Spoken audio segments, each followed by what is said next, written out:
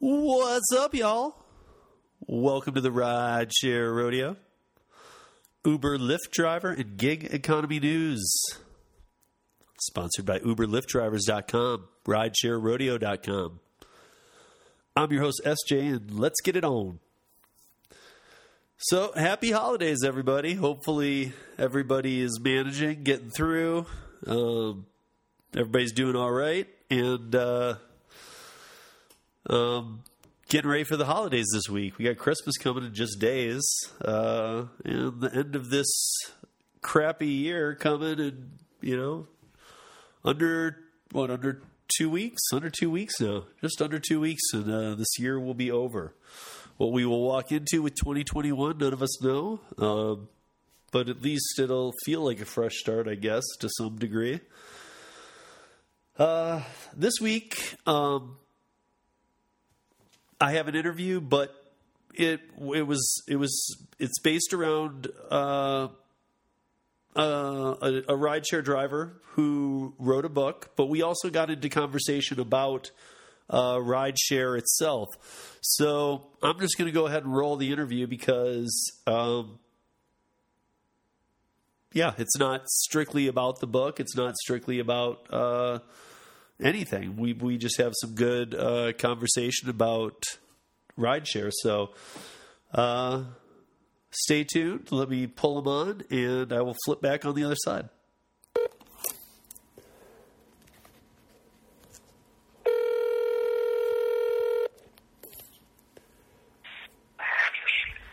Hello. Hey, Joe. How are you doing? I'm doing good. Doing well. Great. So, I wanted to bring you on this week because I know you wrote a book about rideshare, and I just kind of wanted to go through. I'm kind of going through people's rideshare experiences on the weeks we don't have like companies like Dumpling and stuff on. I'm liking to get some veteran drivers on, and since you had wrote a book about it, and the title alone and the cover was intriguing to me. I thought I would going for a little shock value there. Yeah. Well, I mean, I just being a rideshare driver myself for 6 years, how could you not see it all if you live in a big city? What city did you do it in? Oh, I'm still in Denver. I did it in Denver. You still doing it? Well, not since the pandemic. Yeah. But I had asthma when I was a kid, and I hadn't had even an inhaler on me in 22 years, and I had a major asthma attack that I was I scared myself up by researching it on the internet because I thought my asthma was long gone, and I was convinced I had COVID. So I went to I called. I didn't want to go to the ER because if it wasn't and I had something respiratory, I was 100% sure I'd walk out of that ER with COVID. So I called one of those quick clinics, and they said, "Come on in." I just said I just wanted to give wanted a heads up that I was coming in. And when I got there, it was probably the worst day of I had put it off a little too long anyway. It had been going on for days and maybe even a week. This horrible breathing, couldn't sleep, just craziness. And so when I got there, I was like every step from the parking lot to the door of the urgent care, I was literally like having to stop with every step and pause. And it was at its absolute worst. It's almost like it collapsed on me once I got there. And fully broke down. So when I walked in, they're like, "What's your name?" I couldn't even breathe. I couldn't even say my name. And that's not how bad it had been bad, but that's not how bad. That was the absolute worst it had been. They were like, "Get him in there." And then finally the nurse sat me down. She's like, "Well, have you been exposed to COVID?" I'm like, "I really don't think it's COVID." She's like, "Honestly, I don't either. I think you're having an asthma attack." And I'm like, "Okay, well, I used to have asthma as a kid, so that might make sense." So she took my blood oxygen levels, and I was at 79, which is, for those people who don't know, is very low. You're supposed to be 95 to 100. So she gave me like 3 oxygen therapies, a shot, prednisone, inhalers. I walked out of there with a whole slew of prescriptions and things. And then I got better. It turned out to be asthma.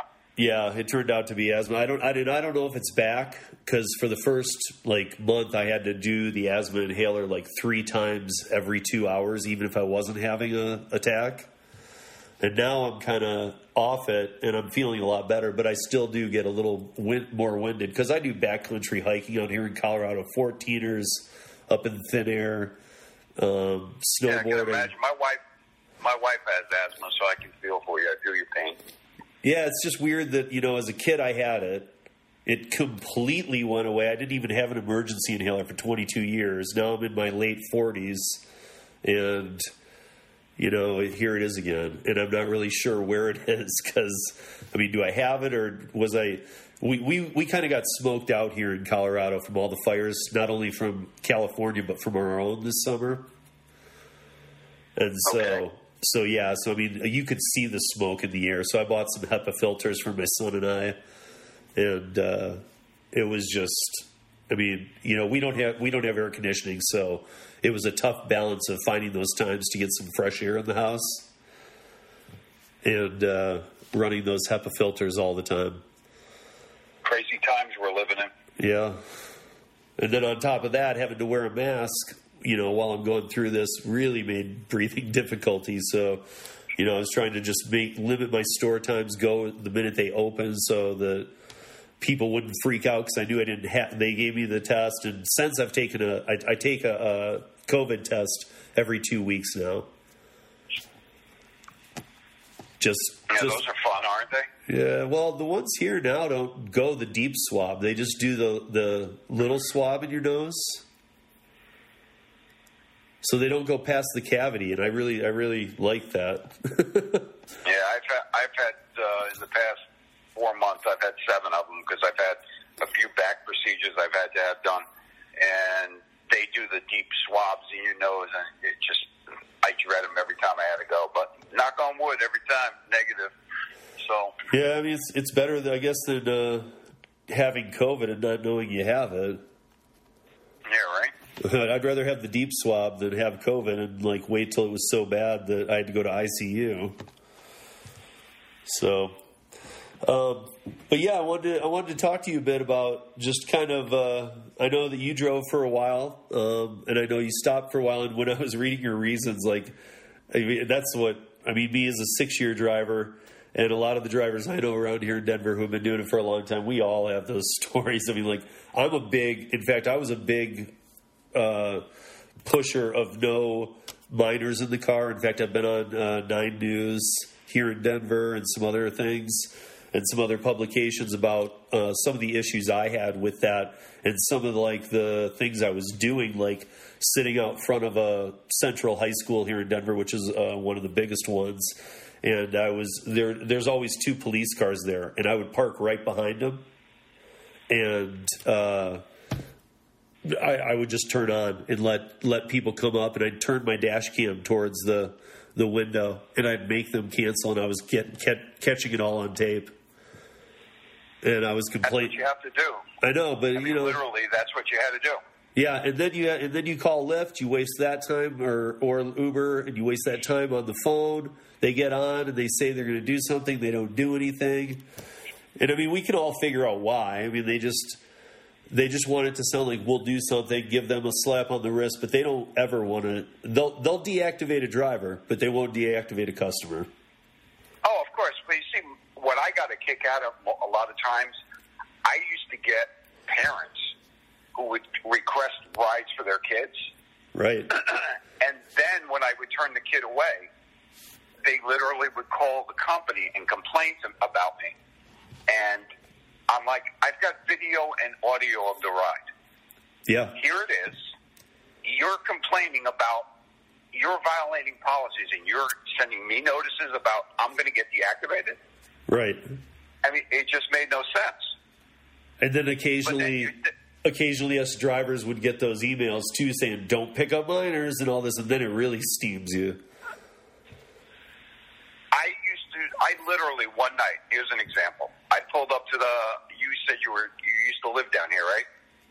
In Miami. I lived in Miami for a couple of years. Yeah. The Hollywood Beach Hotel at the end of Hollywood Boulevard. Okay. There's a big hotel there. Right around the corner from it's this taco place. I pulled into the taco place one night to pick up a ride. I drive there, got it all on tape. It's a 16-year-old girl. Her and her friend are waiting. They both ordered separate rides. Okay, I pull up. I declined her. She literally ran from my car and got in with her friend and the guy behind me in that car.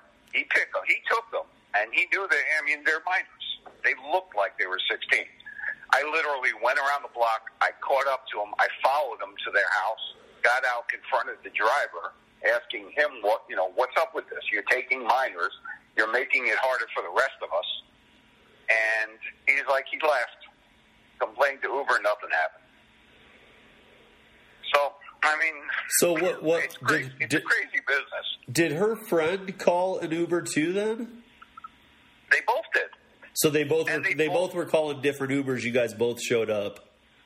Showed up at the exact same time. I pulled up behind the guy. Yeah. Her friend got in, and then she ran over to the other car after I declined the ride. Yeah, I mean, I've got video of it, and you could tell just from the video that the girl is 16. She's a young kid. They didn't want to hear her. Company didn't want to hear her. So yeah, I'm with you, and the worst part of it all is that the parents that don't want to hear it, because I've been in that situation too. I mean, I know that a lot of high school kids, their parents are like okay with them downloading the app, putting it on their phone, and using their account. Exactly. And that even makes it worse, because I know you're a parent. I'm a parent. I would.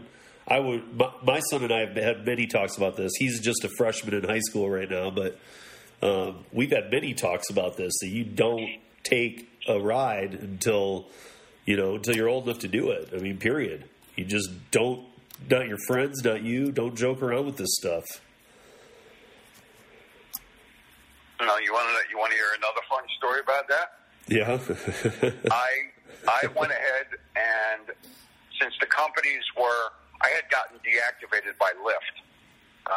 They basically deactivated me for too many declined rides, and I was refusing the whole share ride thing. That was just, I drove a Cadillac. I did a lot of luxury rides, and I didn't want to have a bunch of kids in the car. Right. A bunch of people at once. Unless I'm taking, one ride, they got 4 people. That's fine. But what I did was, when I got deactivated by them for supposedly, their reasons as opposed to my reasons, I called them and I said, look, here's a video for you of my daughter, who is 16, getting a ride from a Lyft driver. Okay? And he picked her up and took her away. Here's his tag. Here's the car. Do you know whose account they deactivated? My daughter's. Because I actually made one for her, actually to do that, to show them that. Okay. And they deactivated that account. And I don't know if they deactivated him or not, but the bottom line is, that's what they did. As soon as I sent them that video, within an hour, the account was deactivated. So yeah, it's when you show them things like that, I don't know. It's a crazy business. They do what they got to do. They run it the way they want to run it. I just never could understand how they've got rules to follow, but yet they don't enforce them. Well, and really they don't. To be honest, they really don't have a lot of rules to follow. I mean, it's their rules. And as we see around the world, look at when Travis ran the company. He would go into a country and just start operating without telling them that he was operating, kind of thing. And then he'd get kicked out of there, and then they'd work out some money negotiation, and they'd be back in there in a couple months. So it's been like it's been a free for all, like a Wild West type situation since the beginning. It has. It's like the countries don't know how to deal with it. They're like, wow, this is really wrong. And then Uber opens up a briefcase of money, and they're like, okay, it's not that wrong. It's like, what are you doing? Like, it's just money talks. Yeah, and I mean, but there's no, and I'm not a big fan of a lot of regulations and that kind of stuff, but there's none here. Yeah. I mean, there's, I don't even think they have to do the same as the taxi regulations, which even those are sketchy too. So it's been a free for all for a long time, and I just, I thought once they went public, I thought this is going to be where we're going to start seeing some regulations. And even that really hasn't happened. I mean, I think that they have too many power people behind Uber. Well, look at it right now. I mean, you got the vice president to be his or her. What is it? Her brother-in-law, Tony West. Yeah. That's her brother-in-law. So right. Yeah. So he's got an in right there. Yeah. I just, and I mean, like, investor-wise, though, and it just seems like a lot of people kind of blindly have Uber's back. Because we've talked about a lot on the podcast here, like, all the, you see, like, when a passenger gets killed, raped, and all of this is just horrible stuff. We all know this, but when it happens, it's in the news forever. But when something happens to a driver, they just bury that. It barely ever makes even a half a news cycle. Oh, of course. And I mean, like, one of the most brutal ones that I can remember to date is the one in Arizona, where the woman was in her third trimester of being pregnant, and the guy stabbed her 32 times in the stomach. And she was a driver? Yeah. That's crazy. I'll be honest, I never heard of that. Yeah, it was. It's on our website, uberliftdrivers.com. I think if you were to put in drivers killed, it would come up, or something like driver stabbed or something. But this guy he was having her take him he was leaving Tempe and he needed to go to a parking lot, one of the external parking lots from Sky Harbor Airport in Phoenix. And when they got there, he just kept stabbing her over and over and over. Threw her out of the car, took her car. Her car had I don't know if it's low jack or what it was, but it had a tracking system on it. The police were able to track it, and he was headed to California. And they caught him about 50 miles before the border, pulled him over. He pulled right over, no chase. And they said, "Did you kill the lady?" And he said, "Yep."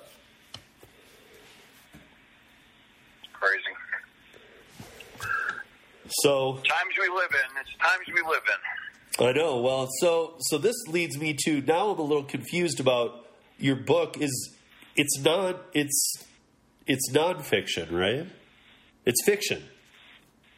No, it's fiction. It's fiction, but it's based off of what I've done. Exactly. This is where my confusion is, because it's fiction, but it's reality. It is. Let's take a perfect example. I mean, what you just said about this guy killing this woman.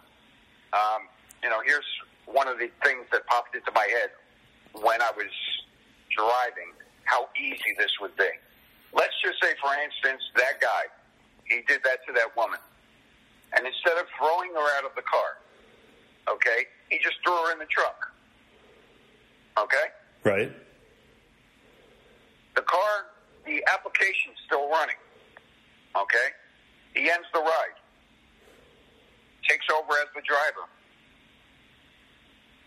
Okay? Most people, when they get in a car with an Uber or a Lyft, they don't check the drivers. I don't care what people say, what the companies say. They don't check who the driver is. They hardly check the tags to make sure they're getting in the right car. So, now, this guy has the car. He's got the opportunity to go drive and pick people up, which is one of the ways that I've come across or put across in my book of how he can go ahead and get back at the industry one ride request at a time. Pick up people. Decide what to do with them, whether you want to kill them, whether you want to drive them. It's up to them. But you basically, once the app is running, you can just act as the driver. Sure. So, yeah. And then... and that's one of the ideas that I had in my book. use it because there's really no protection for people against it. I mean, no, and we've seen all the different ways of like when Samantha died last year, and it made news for like 6 months because the family had a lot of money and they raised a lot of press about it. You know, it was like make sure the child lock isn't on the door when you open it. Again, these go to what you said. Like people aren't doing that. They're barely checking the tag. I was an advocate of like instead of all these stupid ideas, and I'm not saying this is the one, but like have a way where the customer has to type in the license plate number. So you're not only looking, you know, your car arrives, you can match it up however you want, but you have to type in the license plate number and it'll say that's not your car. Exactly. Or but most people don't do that. There was just a story on this. I don't know if you've ever seen the show, What Would You Do? I don't think so. ABC, John Quinones does it. Okay. And it's basically they put together scenarios. What would you do in this scenario? What would you do in that scenario? Gotcha. And they did one on this particular instance. You know, a lady coming out of a bar, she's drunk, getting into the wrong car. And would people step up and say, "Hey, don't get in that car"? You know what I mean? And the way they did it, it was not the same as I wrote about, not the same that we're talking about, but you know, people were stepping up and say, "Hey, you shouldn't be getting into that car with a stranger." So, you know, people know better; they just don't care. Right, especially the late night crowd, and I'm not just blaming on alcohol or whatever, but the late night crowd, and I'm sure you had this happen. I can't tell you, especially in the beginning when you're trying to figure all this stuff out, because again, you know, we can put a lot of this blame back to Uber and Lyft, because I remember when I first started, you don't get anything. You apply. You get a thing saying you're good to drive. Download the app. You turn the app on. There's no training. No, none whatsoever. And there's not even like safety videos that they make you come into like one of their centers, you know, like a Green Hub or a Lyft center, and make sure that you watched it, and like maybe even take a very easy but test to make sure you comprehended it. No, they just hand you the app, say, "Here, go out." And right. I remember my first ride in an Uber.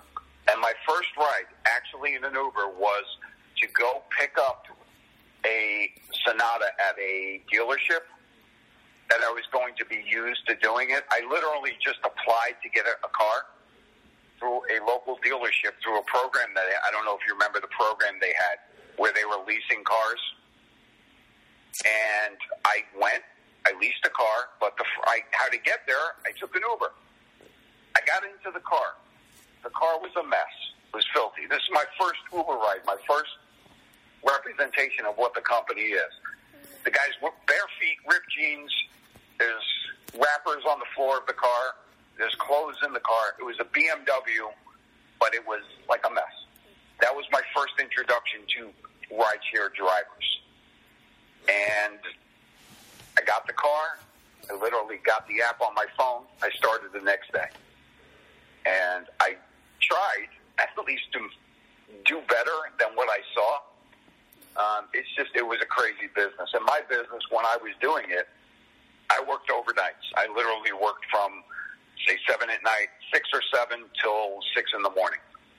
And yeah, I did that shift a lot too. You know, it's just, I did it because, you know, traffic, it's not like it is during the day. And it would surge. And, you know, people coming out of the bars, that's where the money was, you know, going home late at night. So right, you'd get the best surges, you'd make the best rates, and that's what it's supposed to be about, is working flex time and when you can work and how to earn the best and what hours to work. And in my market, it's the same way. Bars are a big part of the industry. You know, it's, you know, I know people who love to work the Bronco games. I literally stay away from the Bronco games because it takes me an hour and a half to find the people. Yeah, I stayed away from that. I mean, I did the Dolphin games one day, And that was the first and last time I did it. No matter how much they were surging, right? No matter how much, it was an hour to get in, an hour to get out.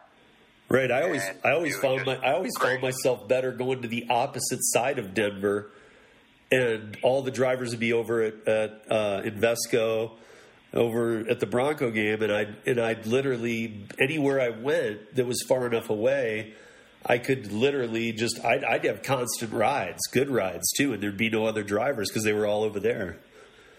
Exactly. So I actually started looking. Sunday was a regular shift of mine, but I went nowhere near the stadium.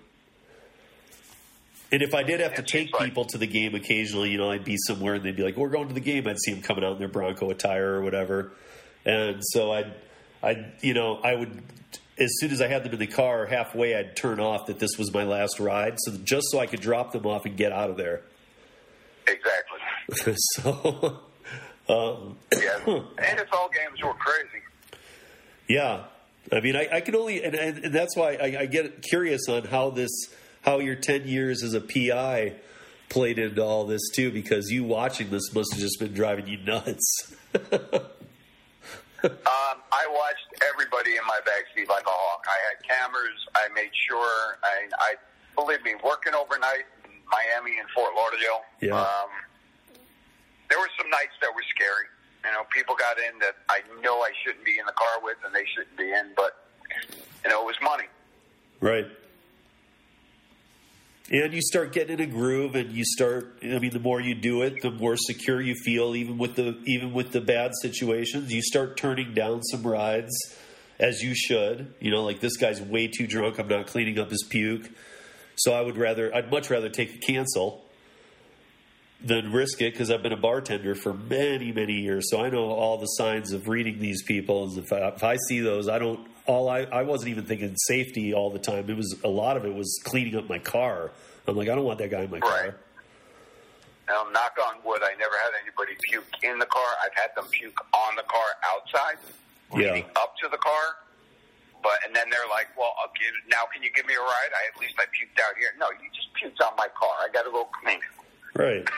You're not getting in. Yeah. So.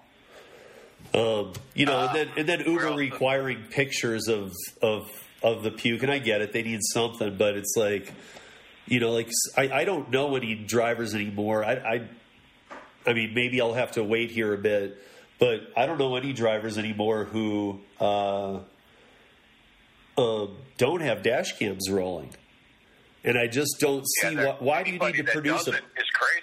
Yeah, but why do you need to produce a picture when we could be sending Uber? Okay, here's the video of them throwing up. Exactly. You don't need a picture. Right. Let me ask you, as on that subject, out there, because down here, I mean, there were so many people scamming that whole system. Right. I mean, literally using fake puke in the back of their cars. Yep. And just making a quick $75, $150, and taking advantage of people who were passed out in the back of the car. Did that happen out there as well? Yeah, and I just accounted to the karma, though, that on the same note, all the riders who had a good ride. Let's say I gave somebody a good ride, and this was rare, but it would even happen to me. We'd even have a good talk. Everything was fine. They'd get out. I felt like that was a really good ride, and then they would file a complaint or something that didn't even make any sense, just to get that ride for free. Yeah. And I was like, dude, seriously? Like, I just drove you a half hour home. We had a good conversation, and just for that little bit of money, you're like putting my livelihood on the line? Oh, people don't care. Yeah. And that's one of the things that bothered me about the whole industry. I mean, literally, you could, like you said, you have a great ride, you have a great conversation, and, the next day you have an email in your box saying, hey, what happened with this ride? And now you have to complain. I picked somebody up from a hotel one morning. Okay, it was 5 o'clock in the morning. The guy didn't speak a lot of English. I was having a problem understanding him. He had to go to the airport. It's a 5-minute ride from where I was. But he wanted to bring people with him, and these people wanted to go somewhere else. And I explained to him, I can't do that. Okay? Got to take them where you're going. He gave me a hard time. I canceled the ride. Okay? And I said, I'm done. I'm just not going to do it. The next day I get an email saying that I was using racial slurs against the guy. You're deactivated. We have to investigate this further. Okay, so for a week I was out of work while they did their supposed investigation. I sent them the video of it, and they said, oh, we're sorry. We see that what happened, it wasn't you, and they reinstated me. And it's just, I don't get people how they just, it's so easy to file a complaint nowadays. Yeah. And they get people in trouble for nothing. I mean, it's ridiculous. Well, and also, I mean, look at how much further ridiculous it goes that Uber, Lyft don't even. I mean, I don't know if you open an account today and you've never had one, and I don't know many people that would be the case with. But as a passenger, as a customer, for years, I mean, for all the years I drove, you could upload no picture and make a fake name. Yes, it's not surprising. So I'd say pick up customer. I'd drive to a dark street around 1 a.m. and it would say G Money will be out in a minute, and it would have no exactly. And it would have no picture, and I'd be like, okay, so I have no way of telling if this guy is the guy. And then anybody can ride. Right? He could just do that all night long with his phone.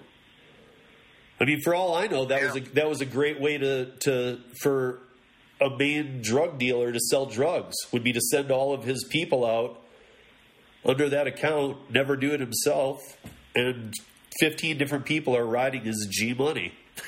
You know, it's like exactly. I don't know what's going on, and I don't. You know, it's you can't even confirm that one. Are you G Money? You know, it's like yeah, you got a license instead of your name on there. But I'm just shocked that because I've been through the hoops with Uber and Lyft, but Lyft tried to pay attention to me for a while, and I really I was in touch with their safety enforcement team because of the minor issue, and because I was going on news and I was doing the website, and I think that they just wanted to have somebody trying to pretend to help me, because I'd say, where do you guys get off having these fake names, no pictures? And they're like, or, if anything, a fake name and a picture of a bulldog. That's one of the most popular out here. And so, or a Rottweiler, or whatever it is, your dog, basically. And so, so where do you guys get off doing that? And Lyft actually told me that when they started, they compared it to the pink mustache. They said the pink mustache was to make us stand out, be a little bit different from Uber. So we encouraged people to make fun handle names. And I was like, you didn't have a team that overlooked that and thought this is the stupidest idea ever? Oh, it's a bad idea, people. Right. I mean, like, you think it's funny to have a fake, make fake names. Don't put your picture up. I mean, I don't know. I thought years ago, and I always told them, I'm like, well, I don't think it would be the end of the world for you to say, sorry, guys, to send out mailers or to everybody that has an account like that. Sorry, we need your real name on your license and a picture to go with it. Well, again, their background checks are minimal. Right. And, it's all a money thing. They've got a business that they're running that, the more money they can take in, they're happier. They're going to be. Safety is, secondary. Drivers are secondary as far as I'm concerned. It's a high turnover rate, and, doesn't really matter to them. Yeah, I have a friend I've connected with for years over Twitter that I've actually connected with outside of Twitter too, who does more rides pretty much than anybody I know from the Massachusetts area. So he does he's one of those multi-state drivers that up there can drive in a bunch of different states. And his name is Charles Sanchos, and he speaks English, but it's his second language and it's a little choppy. But they suspended him for a month And he was writing them daily emails. This is how I live. They never even got back to him why he was suspended until the very end when he got everybody at Uber was saying, we don't have any record of why you'd be suspended. You show as active on our platform. This is what he was seeing. And then after a month, he got an email saying, we finally did your background check. Now, he had already worked for them for 4 years. And it said, we had finally done your background check. And I know that they do one every year on you, or they're supposed to. But for whatever reason, they tagged him as some kind of issue because he wasn't born here in the country. But he was, he's going, hey, I've worked for you for 4 years. I've done 30,000 rides. And there was never an issue. Now all of a sudden there is one. Right. It's like they flagged him as, almost like his name, that he doesn't speak English as his first language. I mean, like, there wasn't even an incident for him, though. There wasn't like a customer didn't call on him or anything. He's one of the most polite people I know. And he literally had no idea. At least with a lot of us, we just get mad because we call in and they're like, well, a customer complained on you, blah, blah, blah. And you're like, well, that's bull, and I have video that proves it. And then they just don't care, and they're like, well, if we need that, we'll let you know. They never need it because they don't want it. No. When I got deactivated, it was just complaints that they said, and literally, like I told you, I've got video, or I had video of all the rides that I did. And I was willing to provide whatever they needed, and they just pretty much shut me down. They said, no, you're done. You're deactivated. Too many complaints. And literally left me stranded. I'm like, okay, I'm done. What do you do? And that was with Lyft. And that's with that. Oh, that was Uber as well. Okay. Uber was about 3 months later, and Uber never really even gave me any reason. All they said was there were complaints against you, and they could not document for me anything. I went to the hub. I went to all their, I went to every place they had down here, complained. I was there pretty much 3-4 times, and they didn't want to hear it. And that's when I started thinking, this is just crazy. And that's where the idea for my book came out. Right. So moving on to your book, so it's all based around your experiences. So I'm guessing that, because I'm thinking of myself, if I were to write a book like you did, I'd probably use the stories that I had because I've got some good ones. And then if I was making it fiction, I'd just tweak it out a bit to meet my storyline. But for the most part, most of your stories are probably generated from you and your own experiences, even though you know about many other experiences of other drivers. My guess is you more took it from home, and it's your experiences. Right, but what I've got, everybody's got a book or a movie, they've got a log line. So what I basically did was, they say serial killers are born with the drive to kill, others are driven. When the rideshare industry decimates his life, he plans and executes his murderous revenge, one ride request at a time. Right. So what I did was basically take what happened to me and turn it against the company itself, go out, and now you want to get revenge against the company. How do you get revenge against them?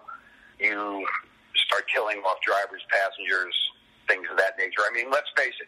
Who hasn't, as a driver, wanted to take one of their passengers and toss him off an overpass? Okay? Yeah. Who as a passenger hasn't wanted to take one of their drivers and stick them in the eye with a knife? Yeah. So, I kind of intermingled both. And going back to what I said earlier, taking over a driver's account, it's really not that hard. 4 o'clock in the morning, you're driving with somebody as a passenger. If I'm a passenger in your car and you're driving and we're driving, I kill the driver when we stop at a red light, whatever it is. And, I'm not telling people to go out and do this. Don't say, right, yeah. Go out and do it, but you take over, you take care of that driver. You throw him in the trunk, throw him in the bushes, whatever. You take over the account. Most people, they're not going to be looking at the driver. So now you pick somebody up. Dispose of them. Pick up somebody else. Dispose of them. Pretty soon, that kind of actions are going to put fear into the industry. And one of the things I was thinking about the other day is, if you look at the movie Jaws, they, used to say, don't go back in the water. Yeah. I want to get it to the point now where people are thinking about, hey, remember when our parents used to say, don't get in a car with a stranger? I want that to come back. Right. And that's what I want from basically with the book. That's why I wrote it. I mean, they pissed me off, so I pretty much, instead of going out and doing those things, I just wrote about it. Right. Yeah. Kind of. And I know when we briefly chatted before we got on the line here that you were talking about I was telling you about the rideshare movie that Tremaine Hayhoe had written from Hayhoe Studios, who we had on here, and he caught a bit of flack because his was just based on a driver who was kind of doing all the things you said, who had kind of, he was just out to get all of his riders, but.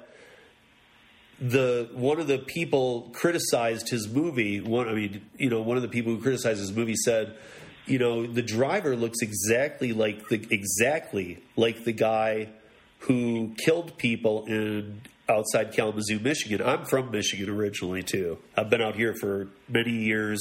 I went to Miami for a few years after Michigan, then here, and been here since. But I'm originally from Michigan, but. He said that one of his people said the driver in your movie looks exactly like the guy from who did that in Michigan, and I thought he was going to say, "Oh, that's just coincidence. Really, no meaning there." He literally had worked with this guy who plays the main role in the movie in another movie, and they did everything they could to make him look like the guy from Michigan, but the story has nothing to do with that. It's not. The app's not telling him to go kill people like the guy in Michigan. Right. Because that guy obviously had some other issues too, but, it's not like the Son of Sam thing where his dog or his app is telling him to kill people. It's just, there's a different storyline behind this movie, but I thought that's really weird that you picked a guy like the guy in Michigan and then really wanted it to look like him when you're not doing the story like that. Yeah, that is strange. I mean, I looked at the preview before you called me back, and it's definitely something I'm going to look up on Prime. I'll probably do it tonight or tomorrow night, just take a look at it. It's actually a really good movie. It's worth watching, and there'll be a lot of comic humor for you who's been a driver, because they do a lot of those questions that we just hear every day that you just hate, and you see him kind of sighing, the driver. I won't give away the movie, but it's just, you can if you've been a driver and you watch the rideshare movie, you can relate to every part of it. You can just be like, oh, my God. That's definitely something that's good. Yeah. Because a lot of the things that go on in the industry itself, people have no clue about the dirty side of the industry. They figure, okay, let me just, I get a quick ride from here to there. And, I'm done. But they don't see what actually goes on for drivers. Right. And that's something that I want to kind of share. Because I put all that in there as well. So. And in our area, I don't know about, exactly where you are, but I know Florida's a lot more populated. You leave one city, you're almost into the next. It's just kind of. But out here in Denver's, obviously the biggest city. Boulder, Fort Collins, and Colorado Springs are the other ones. Then there really aren't other ones. So once you leave Denver Metro, if you're going north, it just starts getting more isolated, darker. So if you're taking somebody on a late night drive, anyone that has you leaving the city feels a little sketchy. Because you're just going into darkness, and you're like, well, where's this guy taking where me? We headed? Yeah, exactly. Even if he's a good guy or a good girl or whatever, it doesn't matter. It's, where are we going? What is this? It's a scary industry. Yeah. But so the volume 1, was that just kind of like a Tarantino tag, or is there a possibility of a 2? I mean, is there more stories that you're trying to put out there? Or? Well, right now, I mean, the first one is based in Miami. Second one's going to be based in New York, which I've already written half of that. the third one's going to be hopefully the end. We get out to California and we take out, the people who run the show. Yeah. And then, he'll meet his demise somehow, I'm sure. So so it already is it really is a volume 1. There already is a plan for the extension. Oh yeah. Okay. Like I said, the second one's already half done.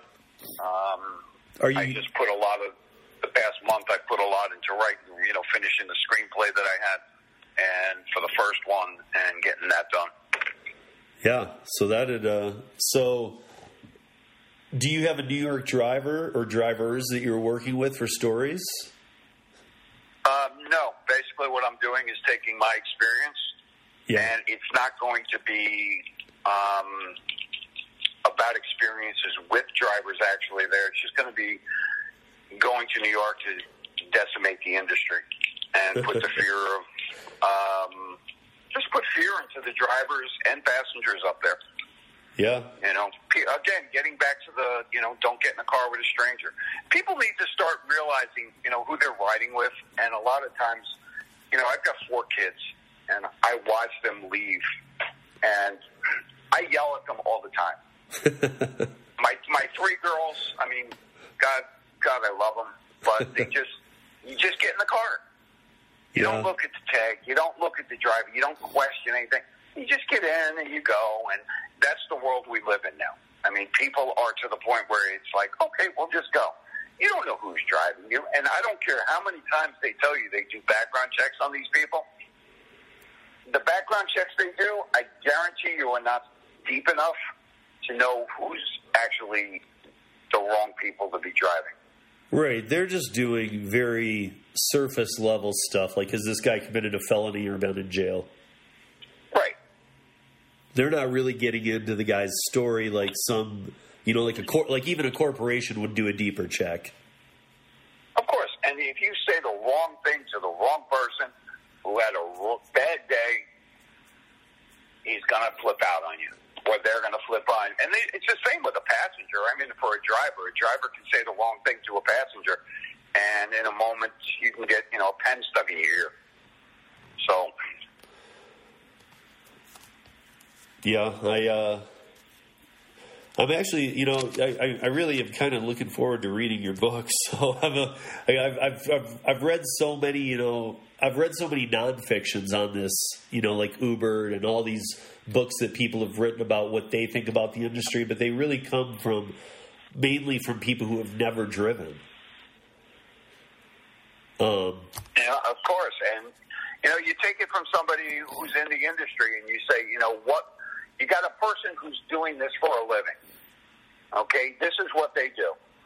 Time and time again, passengers doing what passengers do and bitching about stupid stuff, aux cords, and, oh, you're late, I'm sorry, your car, it smells, open it, open the window.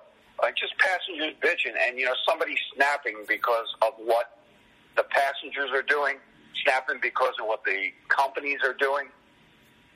Yeah. It's possible. And that's where I wrote this from. I mean, from a standpoint, because when I got that letter that day, that email that said, we're deactivating you, we're parting our ways, and it ended by saying, have a nice day. Jeez. It literally just, it really made me think about, I've got money put away, I can go do what I need to do, and I'll be fine. But what about the person that's not? And they get deactivated because some 17-year-old who wasn't supposed to be on the platform anyway, his parents complained for some bullshit reason. Now this guy's got no job, no way to make a living, no way to earn his money. Right? You lose your car, you lose your house, you snap. I mean, things happen. So, yeah. I mean, that's what I was. That's how I looked at it. I think almost every driver's in that book, or in that boat. I think almost every driver is reliant. I mean, they can't afford to be terminated. And what would happen if you were? Right, you'd have. And that's. I guess it somewhat depends on your social setting too. Like, have you had a bunch of other jobs? Are you able to go get other work, or are you a full-time parent and running around so much that without a flex schedule, you're screwed? Exactly. You know, so I don't know. I really hope the gig economy cleans itself up because I do believe in it in a lot of ways, but it needs so much work. And the companies have to be willing to put in the work, but I just don't see it. You know, Right. They're just in it for the money. They're in it to make $1, and you know that's up to them. You know. Well, that's why I like some of these companies that are up and coming. Even like I know that with Alto, they just started in LA after Dallas. Those are their only 2 markets. But then you're an employee, but you're driving one of their vehicles. It sanitizes between every ride. Drivers in a bubble. Dumpling. You really, truly do have your own LLC business within the Dumpling platform. And you're allowed to build all your own customer base and work out all your own rates and all this. Those are the kind of things that I think need to really step up. Because like Dumpling is one, for an example, that we had on the podcast that is really starting to grow. We had the CEO, Joel Shapiro, on, and he really broke it down and explained it. And I already knew about Dumpling. But after that podcast, I was really awakened and thinking, this is a great model. This is how the gig economy should work. Because being a bartender, being in the service industry basically my whole life, I got to tell you that, you know, I say this a lot on the podcast, not everybody's meant to do rideshare. I mean, you gotta be personable. You gotta be, even when you're in a bad mood, you gotta be in a good mood. You gotta make people happy. You know, people talk about never getting tips. I used to get tips a lot, but I've always worked on tips, so I know how to. You know, I'm not bullshitting people and trying to like get them to just tip me, but I just, you know, I try and read them and have a conversation that I think they'd engage in. And yeah, you got to know when somebody wants to talk, when somebody doesn't want to be bothered, when somebody just wants to be left alone. Right, you know, but even those people, you can get a tip out of those people too if you do it right. Exactly. You know, if somebody's on there, gets in and they pull out their computer and you're taking them to the airport, that's not going to be somebody who's probably looking for a conversation. So offer them, hey, you know, do you need more air conditioning if it's summer? You know, find that those niches that you can help them with that they might want, but then mainly keep quiet and just drive real good, you know, so that they can just relax and have their ride. I don't know. I think I hear too much from people that they're like, you know, they'll say to me that, well, you know, there's no way that a driver can make X amount. Like I heard on your podcast last week, and I'll say, where are you? They'll tell me what market they're in, and I'll say, well, that guy was from Seattle or LA or wherever. And I'll say, and you got to realize that with all these rideshare companies, it is market to market. I mean, some cities, you really can't make much money. And in other cities, you can make a lot, you know, Exactly. But the cities that you can make a lot in usually involves like what you and I are talking about. There's a danger factor. There's this, the other. And that's why you're just always busy because there's a lot going on. But that also brings in a lot more danger. It also means usually a higher cost of living too. So some of the cities that I hear from people about, you can't make that much. Well, dude, those people pay half as much to live. So, of course, you know, it's like you gotta balance this, man, because I might make twice as much as you here in Denver because it's twice as much to live here. Yeah, try down here in Miami. Yeah, I did. See, you know, cost of living down here is going through the roof. It's crazy. You know. Yeah, and it'll be interesting to see how we come out of this pandemic. But this pandemic is a mess. I was in an Uber it was about 2 months ago, the last one I had.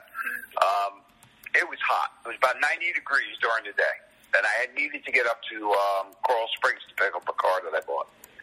So I picked up in this Corolla. The guy has a piece of plexiglass between the front and back seats.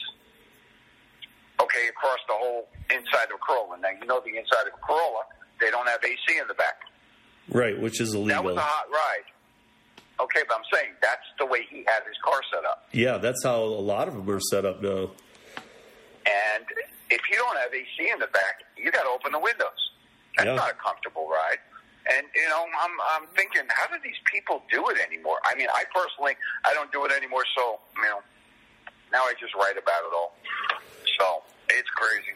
Yeah, and so what I do is I do the podcast, I run the website, I've been a driver for 6 years, and I stay in touch with all of the gig economy people I know, but I'm also working with Team with Para now that used to be Autonomy.jobs, which is where, we're working on, right now, our team it's mainly out in California other than me. It's the other three people are pretty big hitters. It's the prior operations manager of Uber Operations Nevada, who launched Uber in Las Vegas.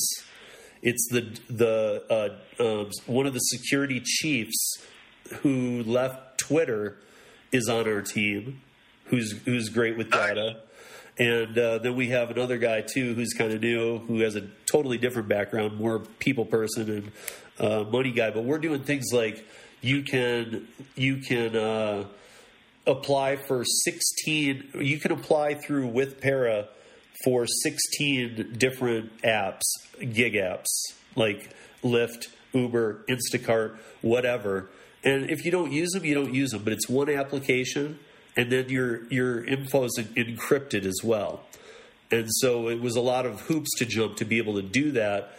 But, some people are like, I'm never going to work those. Well, it doesn't matter. You're able to if you ever want to. And if you don't ever work it, you'll never be activated in terms of them looking at you. So if you don't work it, it doesn't matter. But you also will have a referral code. And one of the things we're going for now is to, if people are willing to give up their referral codes, which I know a lot of drivers don't, a lot of the YouTube channel drivers don't and stuff, but we're trying to get a code, Families of the Fallen. And so if people have fallen ill to COVID, or if they were killed in the line of duty and they have a family, we're trying to get it so that drivers can say, yes, I want to sign up for these 16 platforms, and I want to use the code Families of the Fallen as my referral code. And then your referral code would go right into that nonprofit 501c3 so that we could get that money back out to the people whose families were dramatically affected by either the pandemic or, killed, attacked, whatever it might be. Because, that's nice that you do that. Yeah, I mean, I don't need the referral money because at this point, I don't think that there was a time that I've referred a few people, but it was way back in the beginning. And then I started seeing some of the people who just kind of live on that.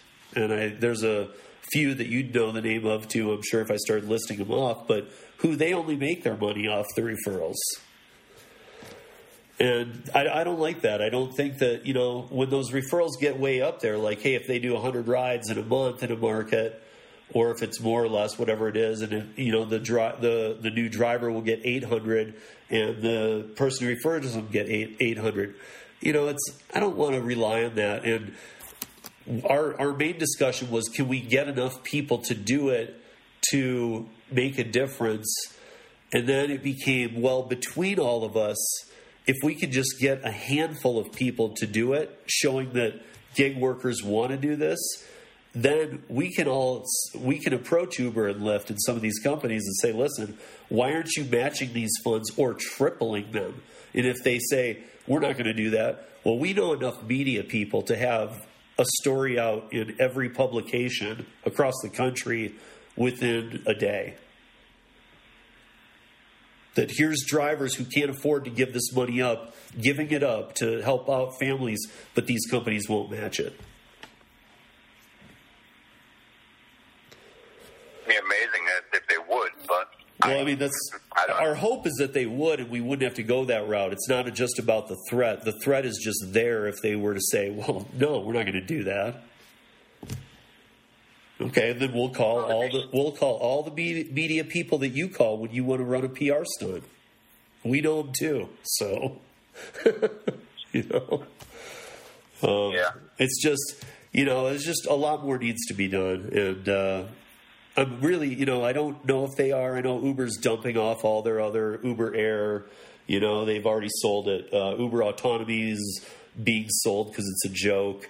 All these wasted money projects. Well, reallocate some of that money, not just towards getting rideshare on track, but making rideshare safer, better, and helping those people. Like, there, you know, one incident I'll tell you about. I had Legal Rideshare on the podcast a few episodes back, and Bryant, the CEO of Legal Rideshare, told me that I was asking him, and I didn't even know this before, and I've known Bryant for a while, and I said, you know, it really bothered me that in the beginning of the pandemic or near it, when Uber said, if you get COVID and you're a driver, we will give you 3 weeks of pay based on your last 20 weeks average.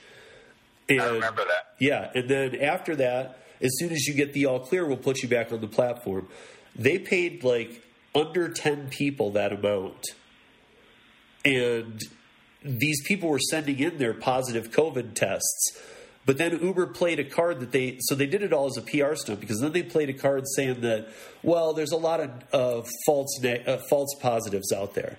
So Brian got pissed. I didn't even know this, but he got pissed and started any driver. They ran a thing for like 2 months in June and July that if Uber denied you your 3 weeks of pay, Legal Rideshare paid you.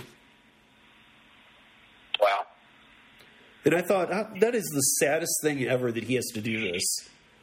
I mean, it's awesome that he did it.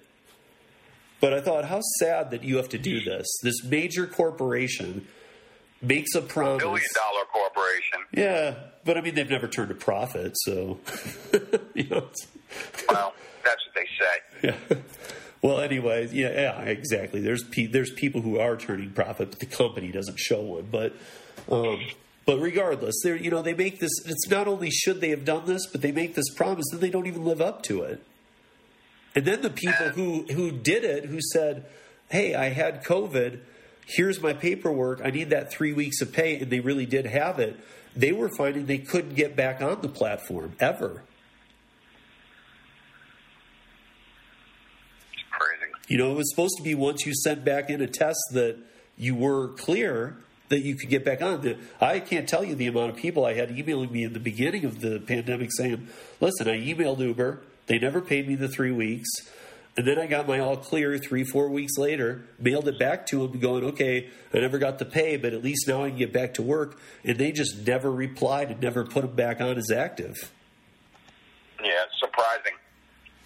I mean, it's just ridiculous. I don't believe, to the point right now where literally I don't believe anything that company says, either one of them. No. They just, they screwed too many people over the years. Yeah, I mean, I know a lot of rideshare drivers. Politicians, actually. I know a lot of rideshare drivers who said, I will never, ever do app-based food delivery. And this was pre-pandemic. And I understood that because I wouldn't want my car smelling like that either. And I'm more of a people person, so it made more sense for me to drive rideshare. And there were too many people doing Uber Eats and those kind of things, and the pandemic hadn't hit. So those people I knew a bunch who were not making much money. And now you make more than rideshare drivers made pre-pandemic to drive food, and you don't have to have the passengers.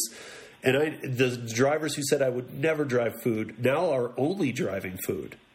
It's like, you know, and I get it. I think it's a good move. They're making more money. It's safer. And you just got to leave it at the door. Yeah. You don't have to meet nobody. You just got to drop it off. Right. And I mean, and a lot of them, I mean, I know that it's gone away a little bit, but in the beginning, a lot of them were getting like $50 cash tips that would be taped to the door. Nice. You know, like, thank you for doing this. Thank you for being out there delivering food and doing this. And I don't know. You know, I think that now they're putting all their eggs into the delivery basket, but when the pandemic ends, sure, for a while, it will taper for a while. Then it'll go back to just being, they'll have way too many drivers doing eats and those kind of things. And that's why I think DoorDash IPO'd and went so high too, doing the way that they IPO'd. They did it now because why wouldn't you? This is probably the peak of what they'll ever be worth. Right. So, but who knows if this will ever end? Yeah, yeah. The way things are going, now they got new strains coming out from other countries. And yeah. I'm ready to just sit in the house and move somewhere in the middle of nowhere and just sit there, just write for the rest of my life. Yeah, I mean that's what I've been doing most of the year. Is my only outing is to the grocery store. My son does school from home. We really, we've had cabin fever for so long now that we don't have it anymore. Yeah, I know. And hey, don't listen. That homeschooling stuff. Yeah, that works. Trust me. I did it with 3 kids. Yeah, all of their lives. It didn't start off so good, but he definitely is ending. He ended this semester really good, and he actually was starting to engage in it better. And so I kind of chalk it up as they just didn't have a good plan in the beginning, and they're still getting it under dial, but it seems to be getting better. So, he likes it. It seems to work. The only thing that makes me a little sad is the having to have isolation from his friends, but they game. Socialization is overrated. Yeah.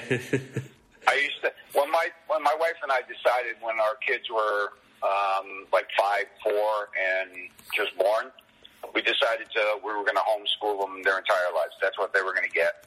We found a group. They did everything that you would normally do, and they're all thriving now. One's in college; he's getting his PhD as a CPA. The other one's a manager in a grooming salon. The other one's a dancer, not on a pole. So it's good. So no, I get nice to see the homeschooling industry get out there. My son games on computer with his buddies, and so I've had to become a little more open to how much he does that. Obviously, I get him off the computer. We do things and stuff. But the other night, I thought he was gaming. I walked into his room, and one of his buddies was just sharing their screen, and they were watching a movie. And they all had like on like Disconnect or one of those platforms, and they were all in there privately. Nobody else could enter the room. They were just chatting about the movie and joking around. I thought that was pretty cool. Cool. That they were able to watch a movie together and have like conversation through the computer and stuff, and and it's something. It'll be fine. Trust me, they'll all turn out fine.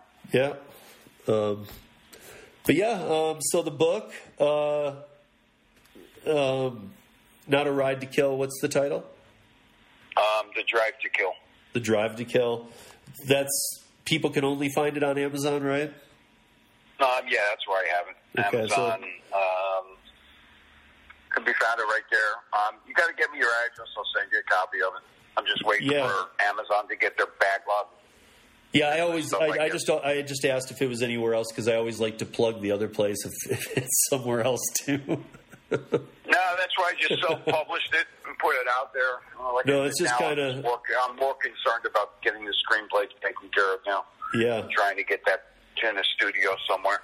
Yeah, well, like I said, and I'll send you over the information. But it's Tremaine Hayhoe is the guy, and he owns who was the writer and director and producer of the Rideshare movie. And so I can use you as a reference. Oh yeah, and he's had me on his YouTube channel. I've had him on the podcast. We chat off the. I'll send you guys through Twitter. I'll send you guys an introduction. Introduction. Yeah. Oh, I appreciate it. Yeah, because he's a super cool guy. The Twitter handle that my book is under is actually The Drive to Kill. Right, I saw that. Drive to Kill. Is that how I should do it between those two, or? Yeah, because the Uber Joe one is more. I'm going to be deleting that probably shortly. Oh, okay. It's just I'm doing a lot of. There's a lot of people out there who are not happy with my political views, I guess, and the way I look at things. So I'm just going to get rid of it all and just. The politicians these days, they're all annoying the shit out of me. Yeah. Well. I think all of us. The industry right now, with all the stimulus packages that they're talking about and what they're not doing for people, the rideshare community, I'm sure, is going to get hit hard with this as well. I mean, we can survive on $600. Yeah. You know? While other countries have since the beginning been giving people a set amount every month, and it's like we're becoming the third world country. Exactly. So but I appreciate you doing the introduction. I really do appreciate that. If you send me your address, I'll ship you a book as soon as Amazon gets me mine that they've been promising me for the past 3 weeks. Okay, yeah, I will do that, and I absolutely will. I think you'll like Tremaine. I mean, if nothing else, you guys can just have a brain picking, session, because he's a smart guy. He's been doing this for a while, and he's made some movies, and I mean, a lot of them are comedy and whatnot, but he knows that market. So, well, I'm gonna definitely check out the movie tonight. So. Yeah, it's definitely worth watching. I mean, it's a comma horror, so it's you get some laughs in there too. Cool. But thanks for coming on, Joe. Hope that you and your family have a great holiday, and I'm sure we'll be talking you as well, soon. Steve. Yeah. I appreciate it. I appreciate you having me on. Yeah. Okay. Well, we'll talk soon. Have a happy holiday. You too, and have a great New Year. You too. Bye. Bye. All right, so on top of the book, I guess we'll have to be watching out for Joe's screenplay on this and see what happens there. But,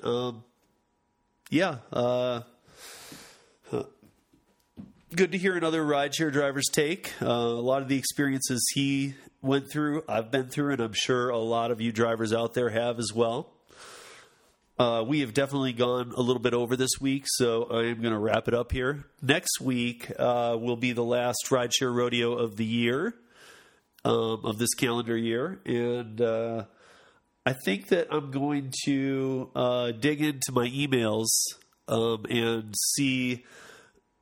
Well, we'll go through some news, end-of-year news, and then just kind of answer some of the emails that I've got here on the show instead of just trying to bring them around into stories that we talk about on the show. So maybe I'll just directly address some emails and see what other maybe kind of lighter note things we can do to end the year.